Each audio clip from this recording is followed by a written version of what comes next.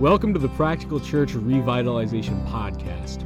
We look at revitalization in real time, examining the ups and downs of revitalizing and replanting historic and legacy churches throughout New England and the U.S. Now here's your hosts.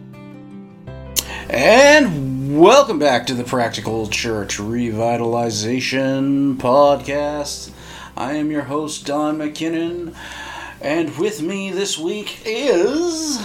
Natalie McKinnon. So we are...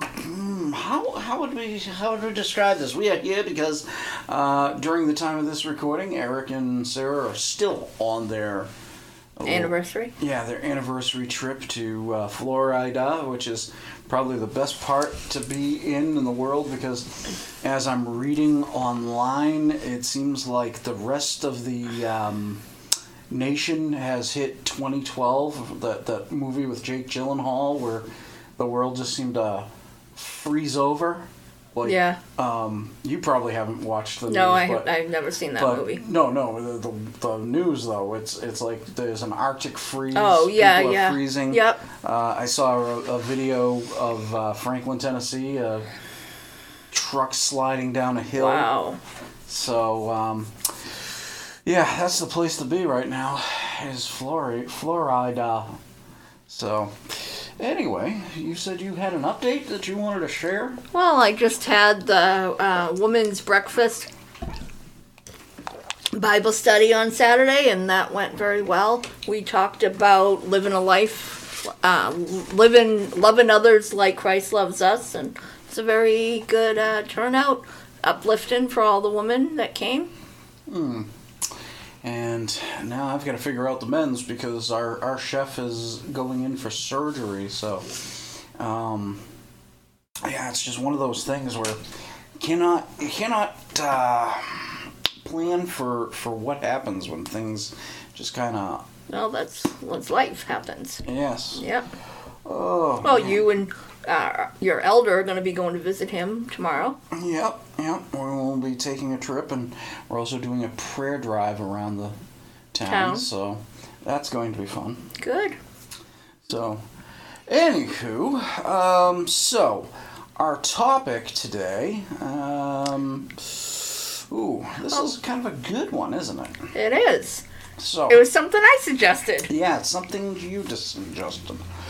So, can I say why? Yes, in fact, I was going to ask you to introduce the subject. So, the topic that we're going to be discussing this week is a pastor's wife a calling or not? And the reason why I suggested this as a topic to Dawn was because I am part of a pastor's wife support page on Facebook, and the question came up in one of the threads. So I was like, I started reading the thread, and I was like, this is a really interesting topic. And it could be a really interesting topic to discuss on the podcast, and you agreed. Mm-hmm. So... And I think it is that thing, because a lot of people, and we've known them over our time in ministry and our lives, that has been the big question, is a pastor's wife a calling? We've known some pastors' wives who basically, I don't know how to, I don't want to say could care less, because that's not it, but they're just not part of the package, as our mentor, has said, that a pastor's wife is sort of thought of as a part of the package, free labor for the church. Mm-hmm. There are wives that don't accept that. So I think before we really get into the topic, I should share a little bit of my story. So go ahead. Okay. So Dawn and I have been married for 22 years, and I started dating him at 16. Mm. So I knew from the very first time that we had met that you had been called to be a pastor. Mm-hmm. I knew I loved you. I knew that I wanted to spend the rest of my life with you, and I kind of was like, okay, he's going to be a pastor, I'm going to be a pastor's wife. I really fully didn't understand what that role meant or what that was going to look like. Mm-hmm. And it was something that I went after you proposed to me, and then we started to go through our premarital counseling. It really came clear to us that I had a lot of maturing to do, because I really didn't understand how much of a how much of a job it was. How much of a job it was going to be. Yeah. And I kind of fought it for a long time. I kind of kicked and screamed, because I was like, all right, I love Dawn, but Lord, do I really want to be a pastor's wife, kind of thing. You hear the good, the bad, the ugly, So it was really something that I had to, a kind of a journey between me and the Lord to come to the understanding of what that was going to mean. And was I ready to take that on? And Pastor Jeff and Laura really helped us deal with that. Mm-hmm. And said, when you get ready to marry and you're going through that premarital counseling, that's one thing. But then you take into that whole idea of ministry, full-time ministry together, that's a whole different ballpark. Right. Of responsibilities and pressures and stresses, good stress and bad stress. Right. So I think it's just been a journey from where I was to where I am now. And then I feel that when we got to New Hope, you were the youth pastor. Mm-hmm. So we were talking, it was a role that I started to grow into. Originally I wasn't part of the youth ministry. Then I started getting more involved. Mm-hmm. I started to mentor and disciple the teen girls. Opportunities were presenting themselves. Even counseling some of the mothers. Yep. Of dealing with those girls who had dealt with some of the same issues I had dealt with as a teenager. Mm-hmm. So it was like I was finding my voice, right. My footing, and where God, understanding what my spiritual gifts were. God says when you're faithful in small things, He gives you bigger things to be faithful in. Yes. And, I mean, that becomes the thing. It's like, I think with you, what I did see was you were very hesitant, even after we had gotten married. Yes. And you were unsure of yourselves, yourself. In fact, one thing we had talked about before we recorded this was you struggled with how you were going to, how could you possibly be a pastor's wife and mentor somebody who is 20, 25 years older than you. Right. And, I've even said it even today that, I think that becomes a thing of understanding exactly what Paul's telling Titus in Titus 2.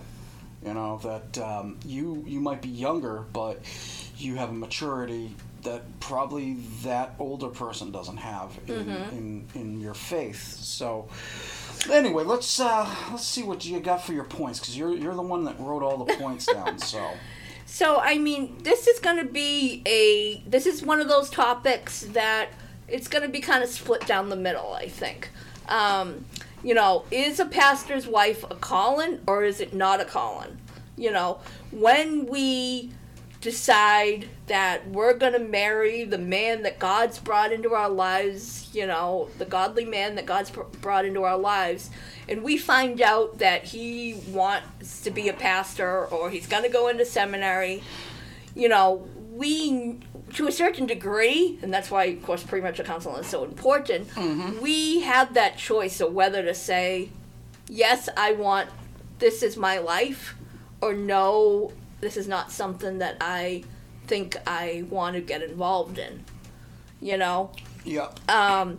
When a church hires a pastor, they're not hiring the pastor's wife. Mm-hmm. All right? That's something that churches have to understand. We are a team. We are partners in ministry. And one thing that I've really, really come to understand growing into this role is through the mentorship of my mentors. Yeah. Even prior to you becoming a senior pastor, or also just now with the people that I talk to, the pastors' wives, is my main job. We've talked about this in one of the other podcasts about is supporting you. Mm-hmm. You know, that is my main job as a pastor's wife, is supporting you. Right. Encouraging you and praying for you, praying with you. That is my main job. And I feel that anything else is going to be extra. Right. And, I mean, let's kind of also look at this. So, some people might be kind of trying to wrestle with this, like, is it a calling? What do you mean it's a calling? Right. You know? Probably the best thing that we can kind of lay out for our audience right now, because we don't know. We know Natalie and I are Southern Baptist. And I know that we probably have a whole spectrum of listeners from different denominations. Yep. So we have to understand that it's common in other denominations for them to have people called within different things. So, like Assemblies of God, which is where my father was an ordained minister. Now, they ordain women, which, of course, Baptists, we don't agree with that. But it's not uncommon to see Assemblies of God list both the pastor and the wife as pastors of the church. And so they hold that as a calling for the pastor's wife. Is that by name only, or is it actually? No, they do it. They do it. It's a lot different now than it was then. Okay. So I'm not quite fully up to date. You know, I mean, you got to remember, I'm going back to the late '70s, early '80s when my dad was active. Right. But, you know, that's the thing is that, you know, I think we have a friend, Tom Idings, and his wife are both called the pastors of their church, which is an Assemblies of God church. Mm-hmm. But the big thing where this can really kind of play into, which we've discussed, is the Salvation Army. The Salvation Army, from my understanding, is they basically, when you want to get married and you're already, you know, in their service, it's kind of hard because they go by the titles, the ranks, like they are in the Army. But my understanding is that if a colonel or sergeant or whoever wants to get married, that they have to interview the potential wife. Yep. And go through all this stuff because they consider it a true calling to be the wife of a minister. Right. So it's one of those things. Now for us, we've said this, and I'll let you go because you can describe the women that we've known in the thing. But you know, there is that thing of, is it a calling? And well, I'll just let you take it from here. Well, I think it really depends on the situation of the church. Is it an established church? Is it a plant church? Is it a revitalization too? We've known pastors' wives that they're very, very involved. They have their hands in everything. We've known pastors' wives that they 100% support their husband in everything he does, but they're more laid back, kind of behind the scenes and everything. And then there's ones that are kind of like, they're working a full-time job, they might have little ones at home. They're trying to balance all that with all those things. We also have a friend whose husband is a pastor. She does some stuff. She's got little ones at home, but she also does the administration work for another church and everything. So it really all depends on each individual situation. You know,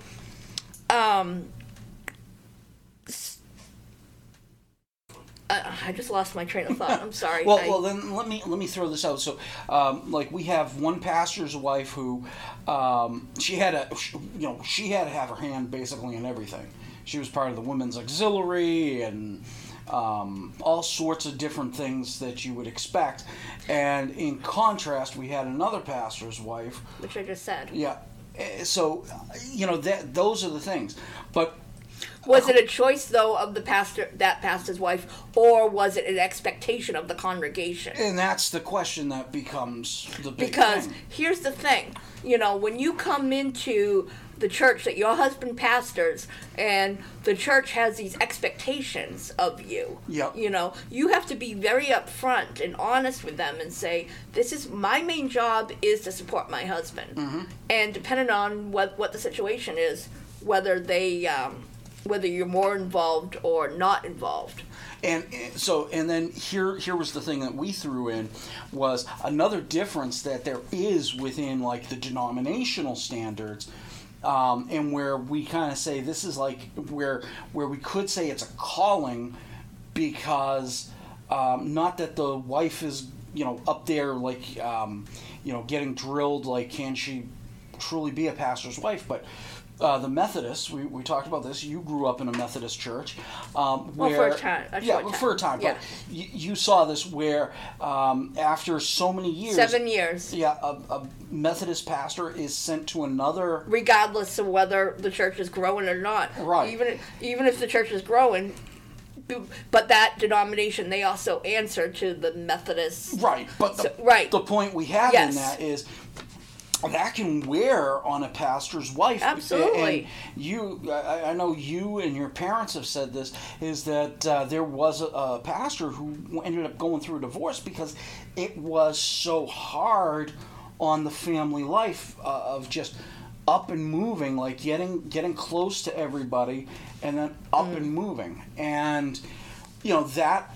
in that regard, I think that it is a calling. But like us being Southern Baptists, I'm here until God either calls me to another church or calls me home.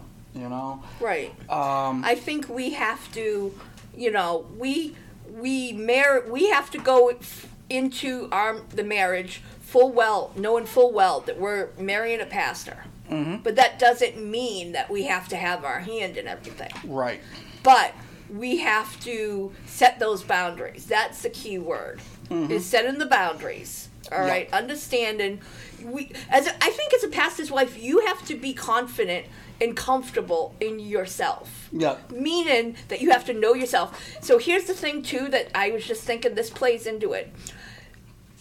I am not defined by Dawn being Dawn's wife. Mm-hmm. I have to remember that I'm not just the pastor's wife. I'm Natalie. I have my own separate interests, and if at a time there was a season where I couldn't serve as much as I do now, it would be okay. You would be okay with it. Mm-hmm. You brought up the thing that like if God allowed you to conceive, you would want to step back and take that time to enjoy motherhood. Right. And the other thing too, I just thought of this, that our elder Warren had thrown out was at his old church there was a huge debate because of all the work that the pastor's wife Claudette did there, and it got to the point where like a few people, and it was the men, not the women, it was the men of the church that said, we basically have her working for free, doing all this work, and she should actually be paid for the position. And they ended up paying her as an administrator, and that's actually something excuse me, that's something I've actually heard through a number of connections out there, that is actually becoming a growing thought and area, is that the pastor's wife, if she's going to work for the church, it's not so much as a volunteer position because of the great amount of work that pastors' wives get put on, have put on them. They end up getting into a paid position within the church. Right. Right. So, and that could be much into a whole debate and conversation in and of itself. Right. I mean, I think it's just, too, we just got to learn to have boundaries. You know, like, I know this is not about, you know, the struggles of the pastor's wife, but I think that plays into this, too. Because, you know, is it a call-in? Is it just like a call-in by kind of name only? Meaning, you know, my husband is a pastor, so I'm the pastor's wife. Yeah. You know, when I've talked to some of the pastors' wives on the page that I'm part of on Facebook, some of the conversations I've had is they sit there and go, oh, I work outside the home, I have little ones at home, I don't serve in any particular ministry or oversee the women's ministry or the children's. I just serve like any other congregant from the congregation. And their husband's fine with that. Yep. You know? So it's about not putting false expectations on yourself, communicating with your congregation, you know, that you might be the pastor's wife, but that doesn't mean that you're obligated to serve in every ministry. Right. You know? But, you know, so I think it's a little bit of each for me. This is where I stand. Because you were the one that was hired, not me. Mm-hmm. But we are in ministry together, and I am your partner in ministry. Right. And for that to happen, I have to support you. Mm-hmm. Because if I didn't like what I did, then that's going to cause resentment. Right.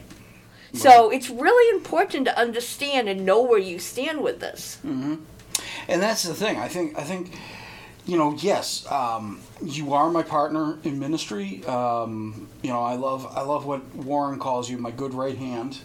You know, because you're sitting there. There are times where I'm exhausted and I need you to just come in and kind of relieve me, you know, to say, hey, you know, we got to go do this or something, you know. Even if you're just having a tough Sunday and just come in and pray over you. Right. And so these are the things that end up happening. So, I mean, when we come down to it, is it a calling? I think overall, any pastor who, you know, any pastor's wife, it is a calling. Whether or not you are in an actual ministry yourself within the church, overall, you know, a pastor's wife has a specific calling. Just look at Aquila and Priscilla in Acts. Priscilla had a duty there, you know.